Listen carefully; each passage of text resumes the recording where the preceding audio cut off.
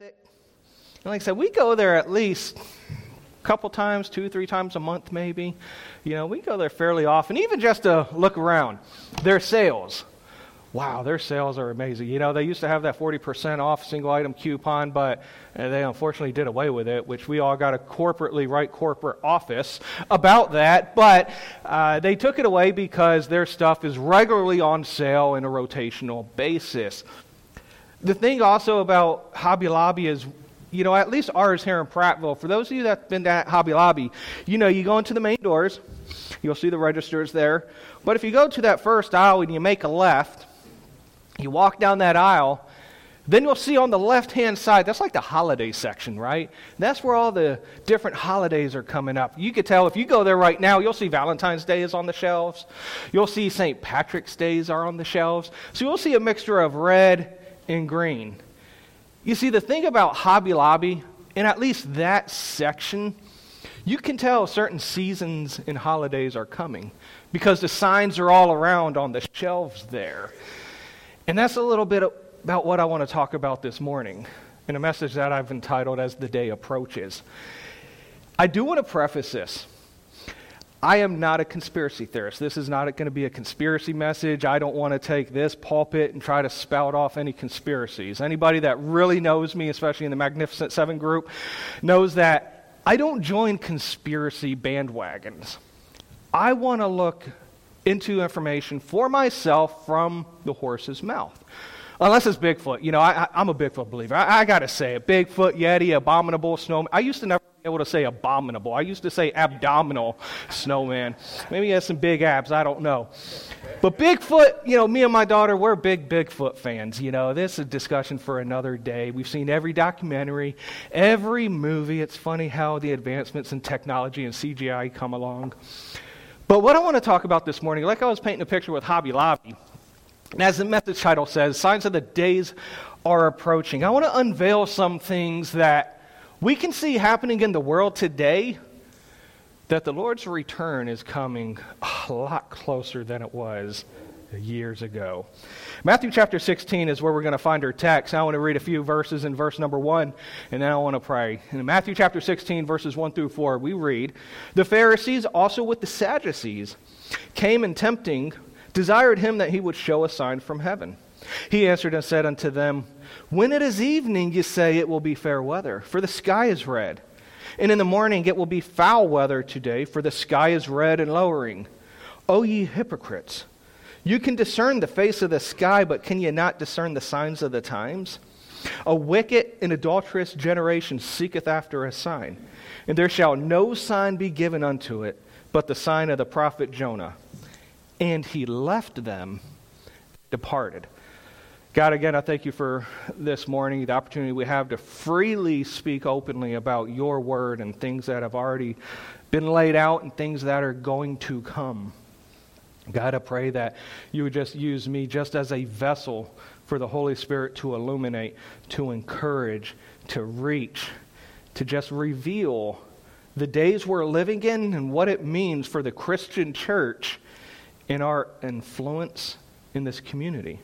So God, I can't do anything without you, and so I'm praying, Lord, you just use me as a mouthpiece to reach your people. In Jesus' name we pray, amen. See, here in this passage in Matthew chapter 16, the Pharisees had already rejected Jesus as the Messiah. The unpardonable sin had happened in Matthew chapter 12, Mark chapter 3, and elsewhere. Basically, they rejected Jesus being the Messiah of Israel based upon being demon-possessed. That essentially is what the unpardonable sin is. It's not suicide, it's not murder or any of the other things. It's the national rejection of Jesus Christ as the Messiah of Israel. They had already rejected that. But yet the Jewish people, though they keep seeing sign after sign that he healed a man that was born blind, that he freed a man possessed with a demon without even calling out his name and finding out the name of the demon, all these different signs that only the Messiah could do, time and time again he did those and they kept rejecting him. So here Jesus tells them right off the bat, he says, you're not getting another sign except the sign of Jonah. And what he's referring to is the fact that the only other sign the Jewish people will receive of the messiahship of Jesus Christ is the sign of resurrection. We see it during his earthly ministry in the fact that Lazarus was resurrected. We see in the fact of his own resurrection. But the final resurrection that's going to take place for the Jewish people to be able to turn and acknowledge him as Messiah is going to be the resurrection of the two witnesses in Revelation chapter 11. And so that's what Jesus is talking about here. They could see the signs of the current events. They could see the signs of the weather, and they know what's coming. But the signs right in front of them, the spiritual signs, that Jesus was going to be born in Bethlehem, that Jesus Christ was going to ride on a donkey, and all these other things, they completely ignored them or missed them. If anyone would have known about the signs leading up to Jesus' first coming, it would have been the scribes, the Pharisees, the Sadducees, the people that knew the Torah. And yet, whether it was ignorance or whether it was willful ignorance, whether it was the fact that they were too focused on the world, whether it was the spiritual blindness that happened in part of Israel, they rejected him. You see, it's interesting because put yourself back into first century in Israel. If you lived during that day, would you ever have thought you would be the generation that saw Jesus Christ's birth in Jesus Christ's earthly ministry? I mean, these are things that the prophets in the Torah, the Old Testament, have spoken about for hundreds of years. Would you ever have thought, maybe I'm the generation that can see his first coming? That may have just slipped their mind, saying, oh, it can't be us. It's got to be another generation, a future generation down the road. Regardless, the same way as Jesus Christ's first coming had to occur during a generation, Jesus Christ's second coming, and prior to that, his rapture, has to occur during a particular generation's living. I just want to put this out there, and I'm going to build upon this. Could it be that everybody in this room, from the older generation to the kids, the younger generation, that in possibly one of our lifetimes, from the oldest to the youngest, maybe one in that demographic, that maybe we'd see the rapture? Has that ever crossed our mind? Or would we possibly be like the first century Jews to be like, I know it's coming, but it may not be in our generation. It could happen during Lincoln's generation, Lincoln's days when he's an old. I can't see Lincoln as a grown-up, but I know he's going to be a grown-up, but it could happen that young. Or it can happen before I'm gone. We don't know. And so what I want to talk about today are signs that are leading up to what God says has to happen before he comes. But before all that, something interesting in verse number 4. The last statement that Matthew records, after Jesus Christ tells the Pharisees, he says, you're not getting another sign. It says Jesus left them. Jesus didn't stand there arguing. He didn't stand there debating with them. He didn't stand there and say, look at X, Y, or Z, ABC, 1, 2, 3, stuff like that. He spoke his truth in love, and he left. You see, I did that message a month or so ago called TikTok, where we looked at Revelation chapter 9 and 10, and we looked at things that will transpire during the tribulation period. Now, we don't believe that we're going to be here because we're a pre-tribulation church. It believes that the church is going to be raptured out before those days occur, praise God. But that doesn't mean we should sit idly by because, like I said in that message, if the rapture happens today, then those events in Revelation 9 and 10 could be happening 5, 10 years down the road. So who do you know and I know that may be here 5, 10 years down the road? But the interesting thing about that message, and I tried to preach it out of love and grace, but with truth, is messages like that get a lot of criticism. They get a lot of arguments. One of the comments I received on a YouTube video regarding that message was the fact on, oh, you Christians, you don't even have the most exciting end time stories. And so rather than trying to get into a debate as far as, what is biblical truth, how do we know that the Bible is true, stuff like that, Jesus just left them and departed. It's not on you and I to convince anybody. It's on you and I to just tell people with love, with grace, but with truth. You see, what I'm about to talk about today, again, is not conspiracy, though many might consider that. But with what I'm going to talk about this morning, it's sad that many Christians want to keep their head buried in the sand. I did have to look it up. Ostriches. How many people believe that ostriches bury their head in the sand because they're afraid and they're trying to hide? How many people have heard that? That's actually, according to all my research, false. That's actually a myth.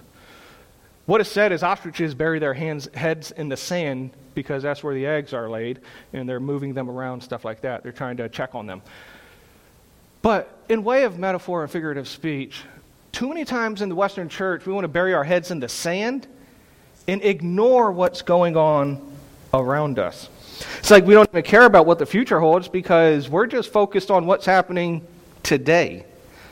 And that's disheartening to me. You see, I personally get no greater joy than when somebody wants to talk theology. You won't find many people within Christendom that care to talk about Scripture. You won't find many people that care to talk about, soteriology, hamartiology, angelology, stuff like that. That just fills me up. I love talking about those things, right? But it's sad to say, this topic and things like it aren't even on most Christians' mind because we're so wrapped up in the world today. It's also the fact that the Western church has grown very apathetic and cold to the things of God and more warm and hot to the things of the world. You see, just like Jesus rebuked the Pharisees that they can discern the sign of the times in their day as far as the weather is concerned, we got too many people in the Western church that can discern the signs of the fishing season, discern the signs of the best hunting season, discern the signs of the times of the best football season and team. But we can't tell the signs of anything that has any spiritual value and what God says is going to happen. You see, in Matthew chapter 24, Jesus makes an interesting statement here in the Olivet Discourse. In Matthew chapter 24, Jesus says this. He says, "When ye therefore shall see the abomination of desolation spoken of by Daniel the prophet and stand in the holy place," and it says in verse 16, "then let them flee into the mountains," in verse number 16. What Jesus is saying is for those people, that Jewish generation, during the tribulation period, when they see a particular sign, they are supposed to flee Jerusalem. If they don't flee Jerusalem, they're going to get killed. And that's really what he that endures to the end shall be saved. It's talking about the tribulation period and the Jewish remnant and the sparing of their physical life. It has nothing to do with eternal life or spiritual salvation. He's talking to the Jewish people at that time. And so when they see the abomination of desolation be set up, they're supposed to get out of Dodge and go flee into the mountains of Basra. Old Testament prophecies speak of that. In Revelation chapter 13, when we get over there, we'll read in Revelation chapter 13. Give me a moment to navigate over there. In verses 16 and 17. "And he causeth all, both small and great, rich and poor, free and bond, to receive a mark in their right hand or in their foreheads, and that no man might buy or sell, save he that had the mark, or the name of the beast, or the number of his name."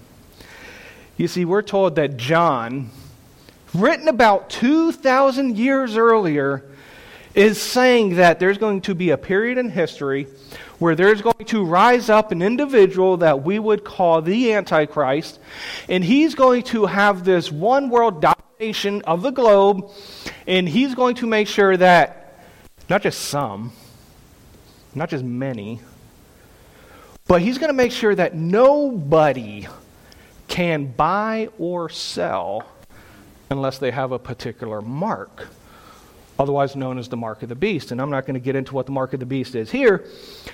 However, what's interesting about Revelation 13 is the fact that if you have one individual that is going to make sure that unless you have a particular mark, you cannot buy and you cannot sell, then that means this one individual has a global enterprise. This individual has a global monopoly on everything here on this earth. It doesn't only say buy and sell food to eat. It just says to buy and sell. What that tells me is 2,000 years earlier, John wrote about what's going to be known as the one world government. Or maybe you have heard, and I don't like the term because it brings conspiracy theorists out, like QAnon and others, but the New World Order. Or the Illuminati, right? And these are terms that a lot of conspiracy theorists use. And when we hear terms like that, we're like, oh no, that's conspiracy. We're not. But in Revelation, It infers that there is going to be a one world government, there is going to be a one world economy, there is going to be a one world currency. Now, don't mistake me. I do believe that globally, we've always had a form of global economy because that's how our GDP increases, because of our imports and our exports. Even during John's days, they had the imports and the trading ports. And so we've always had a sense of buying goods from other people. Lydia from Thyatira had this purple that wasn't common in that day. And so there's always been this trading, this goods. But we're going to see it on a grander scale, monopolized by one individual. What I want to talk about is that day is getting closer. I want to introduce you to a man by the name of Klaus Schwab. How many people have heard of Klaus Schwab? Klaus Schwab is the founder and the director of the World Economic Forum, or what I'm going to refer to as the WEF for short. Many of us are familiar with the CDC, we're familiar with the FDA, we're familiar with the MIA and all these other acronyms, or the WHO, which for whatever reason we pronounce WHO as WHO, so maybe we should pronounce WEF as WEF, maybe the FDA is FIDA, I don't know, but why does WHO get it? It's like the same thing, like chicken wing. We have chicken wing, we have chicken leg. Why don't we have lamb leg? Why is it leg of lamb? Why is lamb leg not a thing? Why did they try to make lamb all fancy? Leg of lamb. But besides, sorry, that was a Brian Regan bit. All my Brian Regan fans, you know that. But Klaus Schwab, he founded the WEF, the World Economic Forum, back in 1971, so it's been in existence for quite a while. It says their purpose is that the forum engages the foremost political, business, cultural, and other leaders of society to shape global, regional, and industry standards. This next one, I had to go do some digging. On page 6 of the WEF institutional brochure, when it talks about their DNA, like how we have our church DNA, they say their mission is to improve the state of the world. Their vision is to leverage their trusted status as the global platform for the shaping of the future of economic, social, and industry standards. Their motto is entrepreneurship in the global public interest. They want to have what they call a trusted status. I'm not pulling anything from any conspiracy websites. I'm pulling this from straight WEF websites that are very open about what is going on. You see, every year they have a meeting. Typically it's in Davos, Switzerland. So if you ever heard of the Davos Summit, it's just referring to Davos being the location of this meeting. But every year they have a summit. But it's interesting because when you look at the summit, you'll see a group of people that are there. You'll see some keynote speakers. Who's invited to go to these summits? Well, it's interesting because I pulled some information on that. In order to attend the World Economic Forum, you have first to be offered a membership. The membership costs every year $62,000 to $620,000 just to be a member.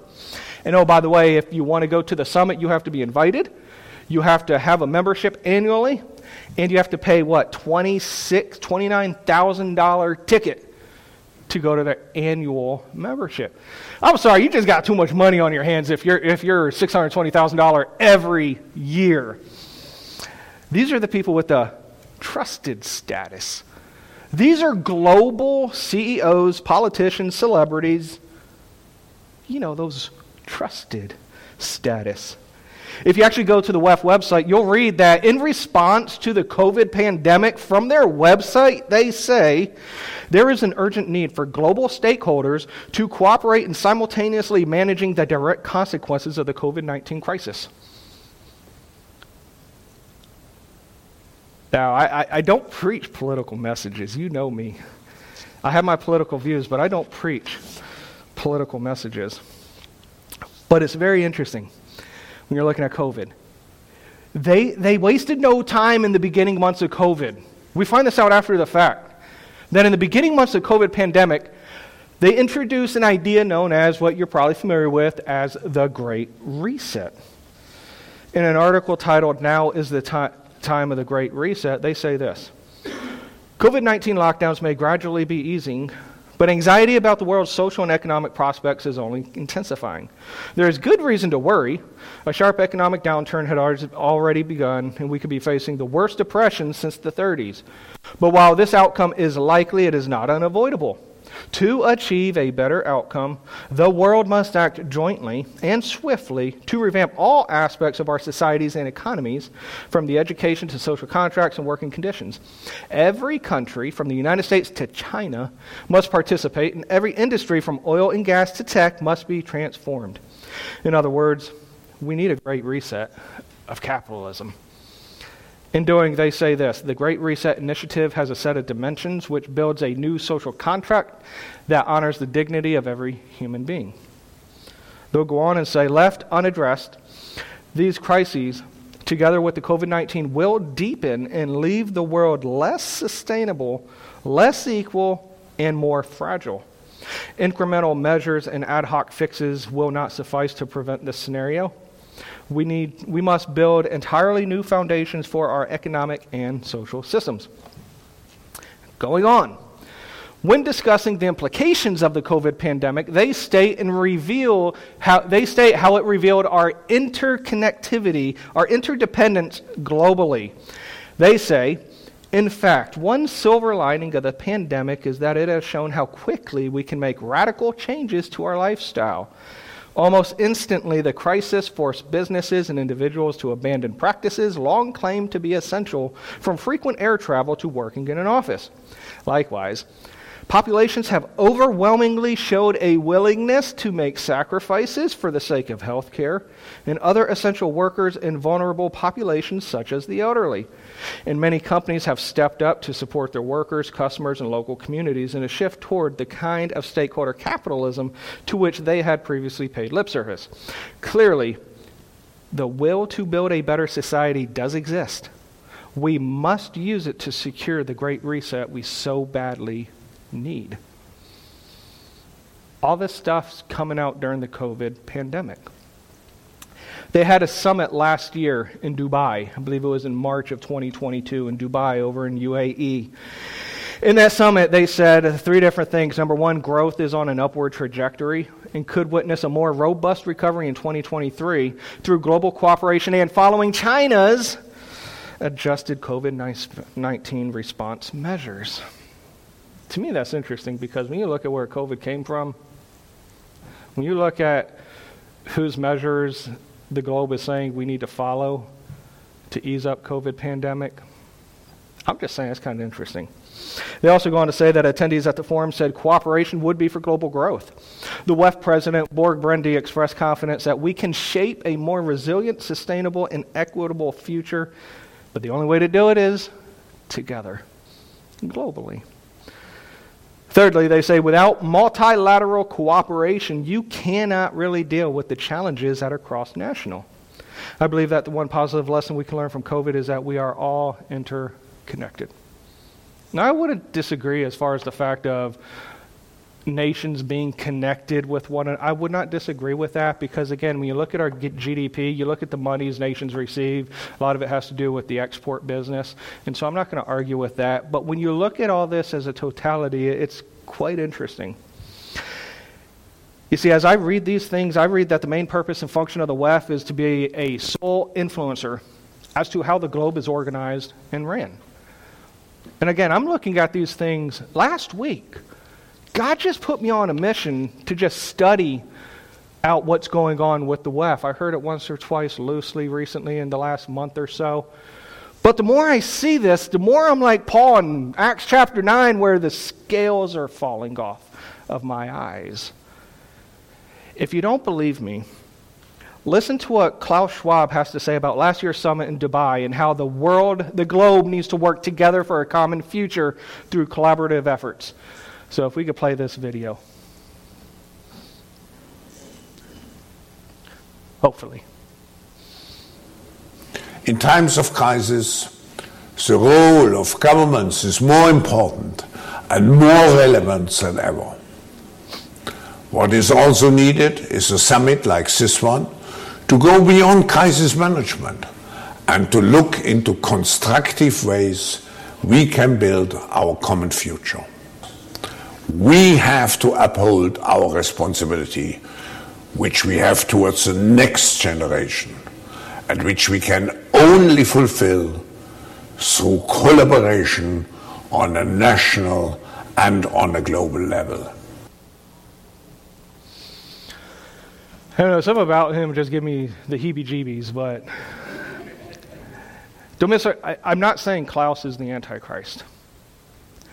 What I'm trying to point out is the fact that there are things happening in levels higher than you and I from a political standpoint that is starting this idea of a global government, of a one world government.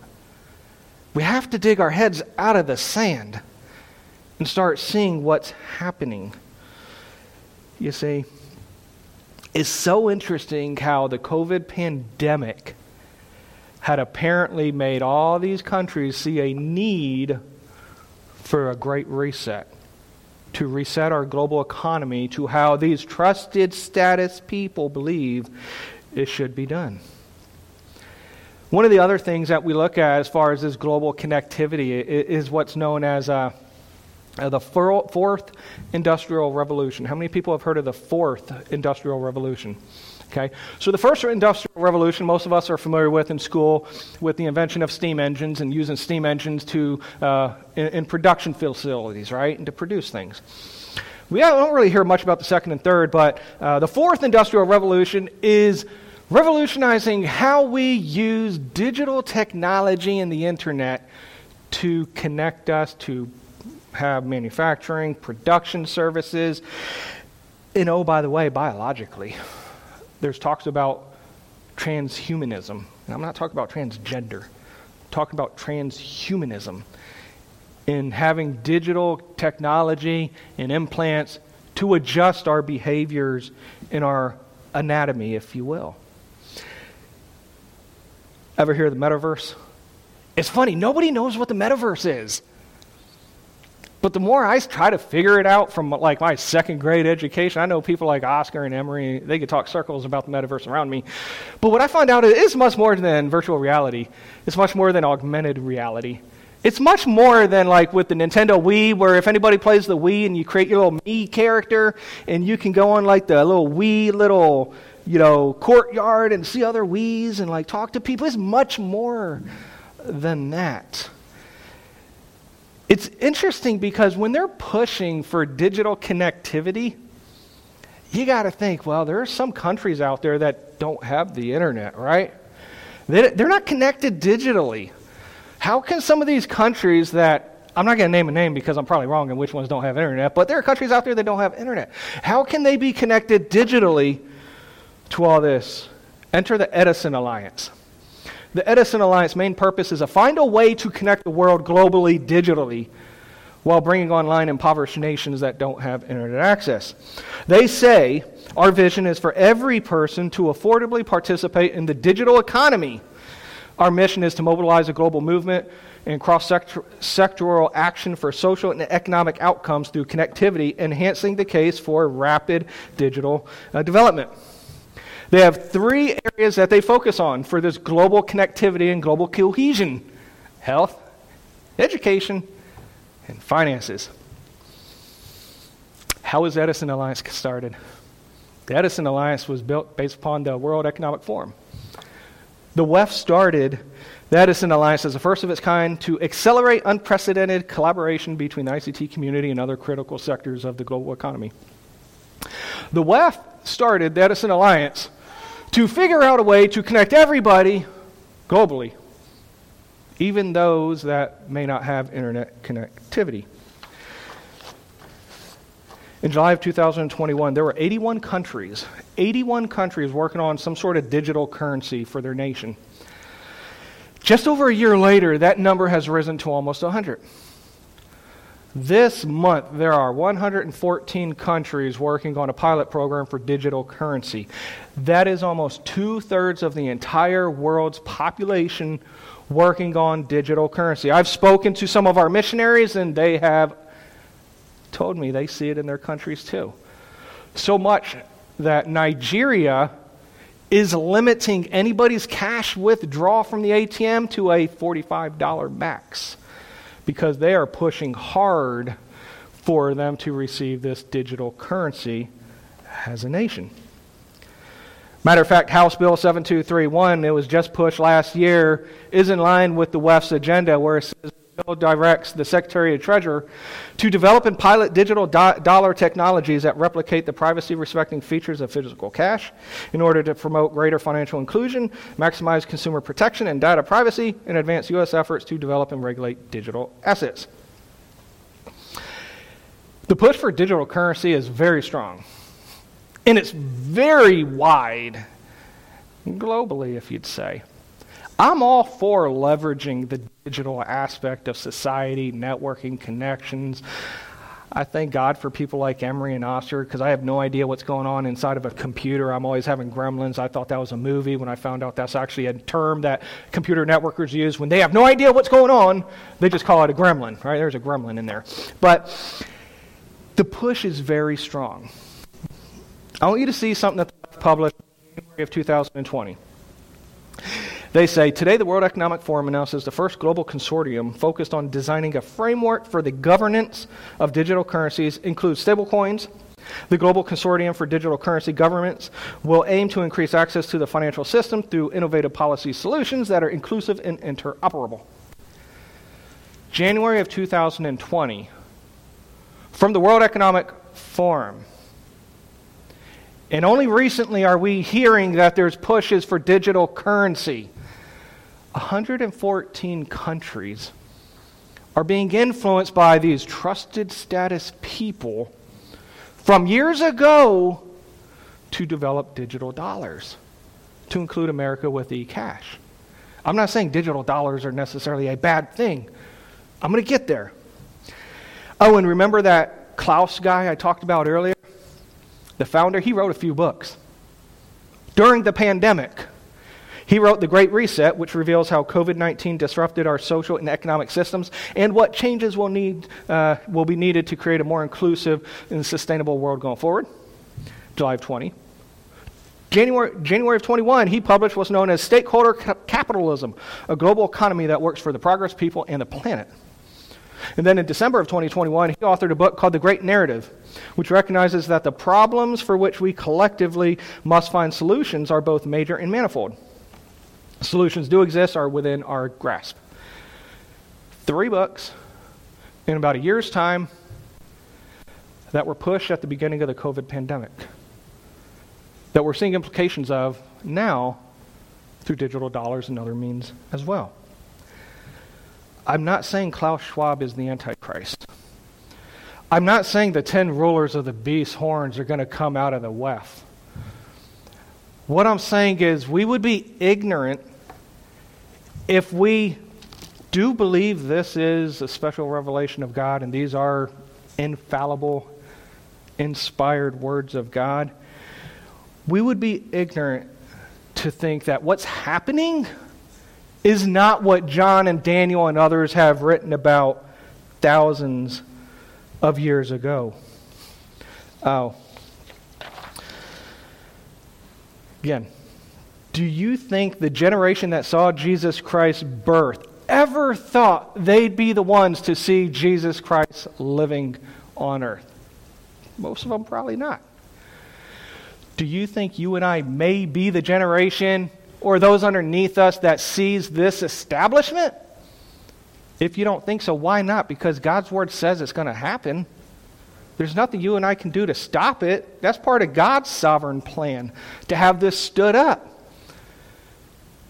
So if we believe it's going to happen, and we see things from the horse's mouth, could we be that generation that sees these things take shape?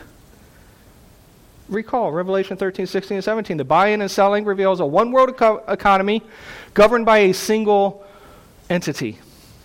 The WEF has been advancing global agendas for decades. They're behind the digital currency push, as well as influencing countries and nations' strategies economically, financially, and educationally.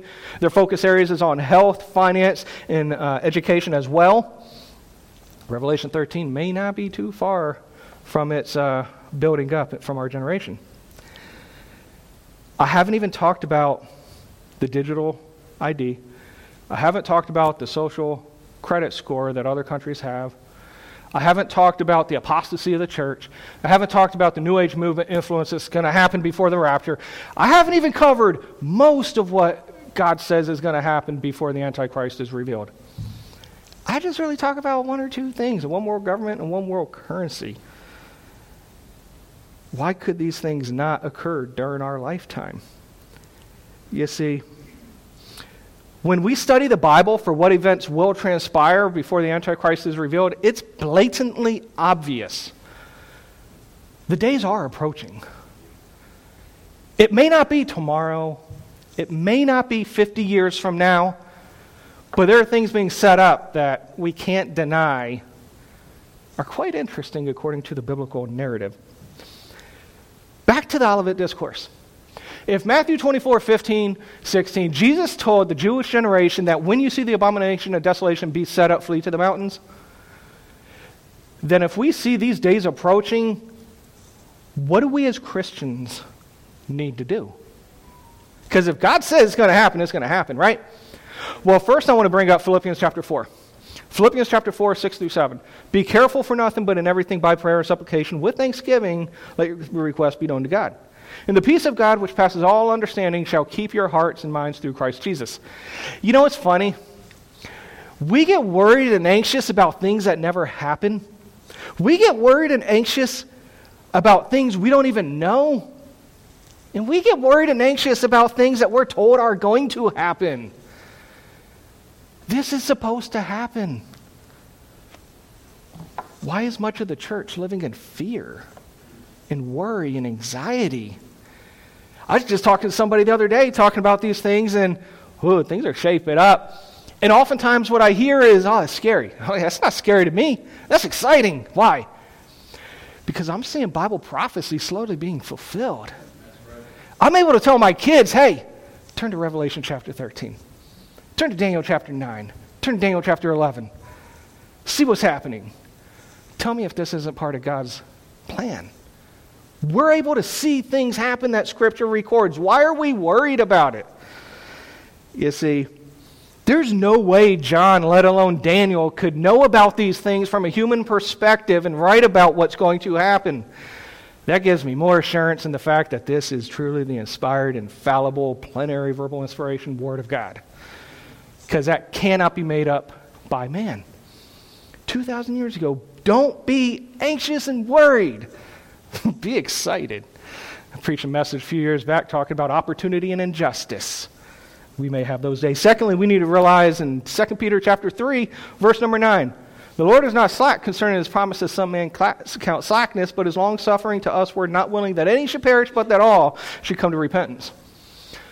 We need to look at the delay of Jesus Christ coming and the rapture and the fact that there is not apathy on the side of God, but that there is a long-suffering patience, that God doesn't want just the elect saved. God wants the whole world saved. We know that the whole world doesn't get saved, but God desires salvation for all.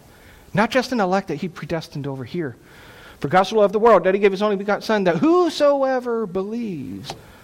Jesus Christ said, when I am lifted up on the cross, I will draw all men to myself. The fact that the rapture has not come yet means you and I as a Christian still have a purpose. We have a purpose to tell truth and love and grace. We have a purpose to witness and tell people, just like the TikTok message. If those things are going to happen in Revelation 9 and 10, we do well to tell the loved ones and friends that we know how to escape. And then the fact that the only way to heaven is through the death, burial, and resurrection of Jesus Christ. We have that time. You see, thirdly, is the fact in 2 Peter chapter 3, verse number 14, we are to live in light of his return. Peter writes, wherefore, beloved, seeing that you look for such things, be diligent that you may be found of him in peace and without spot and blameless. Now, Peter's not saying that we have to be perfect and sinless. Peter is saying that if you know he's coming back, make sure you got everything cleaned up. You see, think about it. If you got family and friends coming over for dinner or visiting, how many hours do you spend vacuuming, mopping, putting away all your dirty dishes, cleaning up that bathroom you never use, cleaning that's the only time I scrub toilets, is when family comes. But we do that for family and friends. Why? Because we know they're coming. We don't want them to see the filth that we live in. If we know he's coming back, we need to live in light of that fact. Live in light of the fact that we're ambassadors of Christ to bring his kingdom here on earth to other people, and that we should be living a victorious Christian life through the power of the Holy Spirit for him. Fourthly, 2 Peter 3:17, we can't be ignorant of what's happening. Ye therefore, beloved, seeing you know these things before, beware lest ye also being led away with the error of the wicked fall from your own steadfastness. He's not saying you're going to lose your salvation. He's saying you're going to lose your assurance, you're going to lose your peace that Paul just talked about in Philippians 4 when he was in prison. These days that are happening should give us peace. Why? Because peace in knowing that this word of God is accurate and everything's transpiring. And finally, Hebrews 10:25, we need to encourage one another even more in these days, for the author of Hebrews says, not forsaking the assembling of ourselves together, as the manner of some is, but exhorting one another, and so much the more as you see the day approaching. If there's ever a time for us to rally around as Christians, as a church body, it's when we start seeing these things. Because we go in the world, we get tainted and dirty with the world. And then thankfully we have forgiveness with Jesus Christ, practical forgiveness. But then we need to rally back here, whether Sunday morning, Sunday night, Wednesday night, whatever the case is, and refresh each other, re-energize and refocus one another. We need each other because that world is getting darker and darker, and the fewer candles that are lit is the darker the world's going to be. So it's only going to be as bright as the candles that are lit, and you and I are the light of the world. So we need to encourage and strengthen one another to have our light so shine before men. Why? So they can see our good works and glorify our Father in heaven. You see, through what is occurring through the World Economic Forum and the other global agencies, the question is not if these events are going to happen, if a digital currency or one world currency is going to happen, if a one world government is going to happen. The question isn't if. The question's not even when. The question is, what are you going to do about it as you see these events happening? We need to have peace. We need to tell people. You see, with this, I want to close. Trapeze artists. I love watching trapeze artists, right? Trapeze artists, they got all amounts of skill, upper body strength, I could never be it because I'm not like a Scantlin or even a Matt. Matt's not even in here, but some of you could probably be trapeze artists. I can't because I don't have the upper body. But they're fascinating to watch. I didn't know this, but there's different types of trapeze artists. You have static, which these are the people that have just a solid bar, if you will. It doesn't move, and they do sort of movements, sort of like the pommel horse on the Olympics.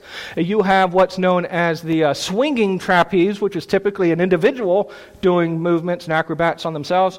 But then they have what's called the flying trapeze. This is one where it's a two-person team, and the person flies across the air, and the other person grabs them. I can never do it, not only because I don't have the upper body strength, but because I'm scared of heights. But you see, the most dangerous part about the flying trapeze artists, the most important, I guess you could say, person, is the person that's swinging on their legs, otherwise known as the catcher. They call them the catcher. Because their sole job is to time their swing right so that when the other person is flying through the air, they catch their arms. It takes tremendous amounts of strength and courage on both sides for the success or failure of that stunt. And a lot of it has to do with the catcher's ability to safely catch the acrobat. If the acrobat doesn't trust the catcher, they're probably going to fall. If the catcher isn't paying attention or doesn't have the strength, they're going to drop the acrobat. So there's got to be trust on both sides. There's got to be strength, at least on the side of the catcher. Doesn't matter about the flyer. The catcher's got to grab them right away. There has to be a surrender of the person flying to be caught by the catcher. They have to trust the catcher. They have to surrender knowing they're going to be caught by the catcher. There has to be the surrender of the acrobat's will, of their fear, and of their ego. As we see these days approaching with a one world government, digital currency, digital IDs, privacy intrusions, yada, yada, yada, fall away of the church, the apostasy, New Age movement inside the church, these days are supposed to come. We must surrender our fears to the one who can grant peace that passes all understanding. We must surrender our will and worldly desire for a spiritual will and focus in these days that are approaching. We must surrender our ignorance for understanding. We must surrender for God and to God alone and not to man. I don't know which area you need to surrender to today. Whether it's the area of the fear and the anxiety so that you can have the peace and focus in the world. I don't know if it's letting go and surrendering the focus of the worldly world and focus on the spiritual world. I just pray that you surrender what needs to be let go. Trust in the catcher, in the living God, who is strong enough and trustworthy enough that we can just let go and surrender during these days. The days of the Lord's return are truly approaching sooner rather than later. We need to be aware of this and take time in knowing what as a Christian we need to do before that happens. Let us pray. God, I thank you for this morning, and I thank you for just this journey you've led me on for this week as far as looking into some of these things and trying to understand what's really happening. God, I thank you for the peace that you give us and the fact that you wrote about these things 2,000 years ago, and that nothing takes you by surprise, and because it's written in your word, it should not take us by surprise. And so, God, I thank you for just the written revelation of your word on these things that are supposed to happen. God, we just pray that you just give us peace in the midst of our fears and anxieties, allow them to be taken away. Lord, give us a burden and a focus to put our mind on spiritual things in the days that we have left because of your long-suffering patience. And God, allow us to live in light of your return and seeing these things shape up, that we can live a holy life that's pleasing and acceptable to you. So God, I thank you for this message you put on my heart, and I pray the Spirit does the work with this. In Jesus' name we pray. Amen. Amen. Let's all stand and we'll sing on page 390 in your hymnals, I Surrender All.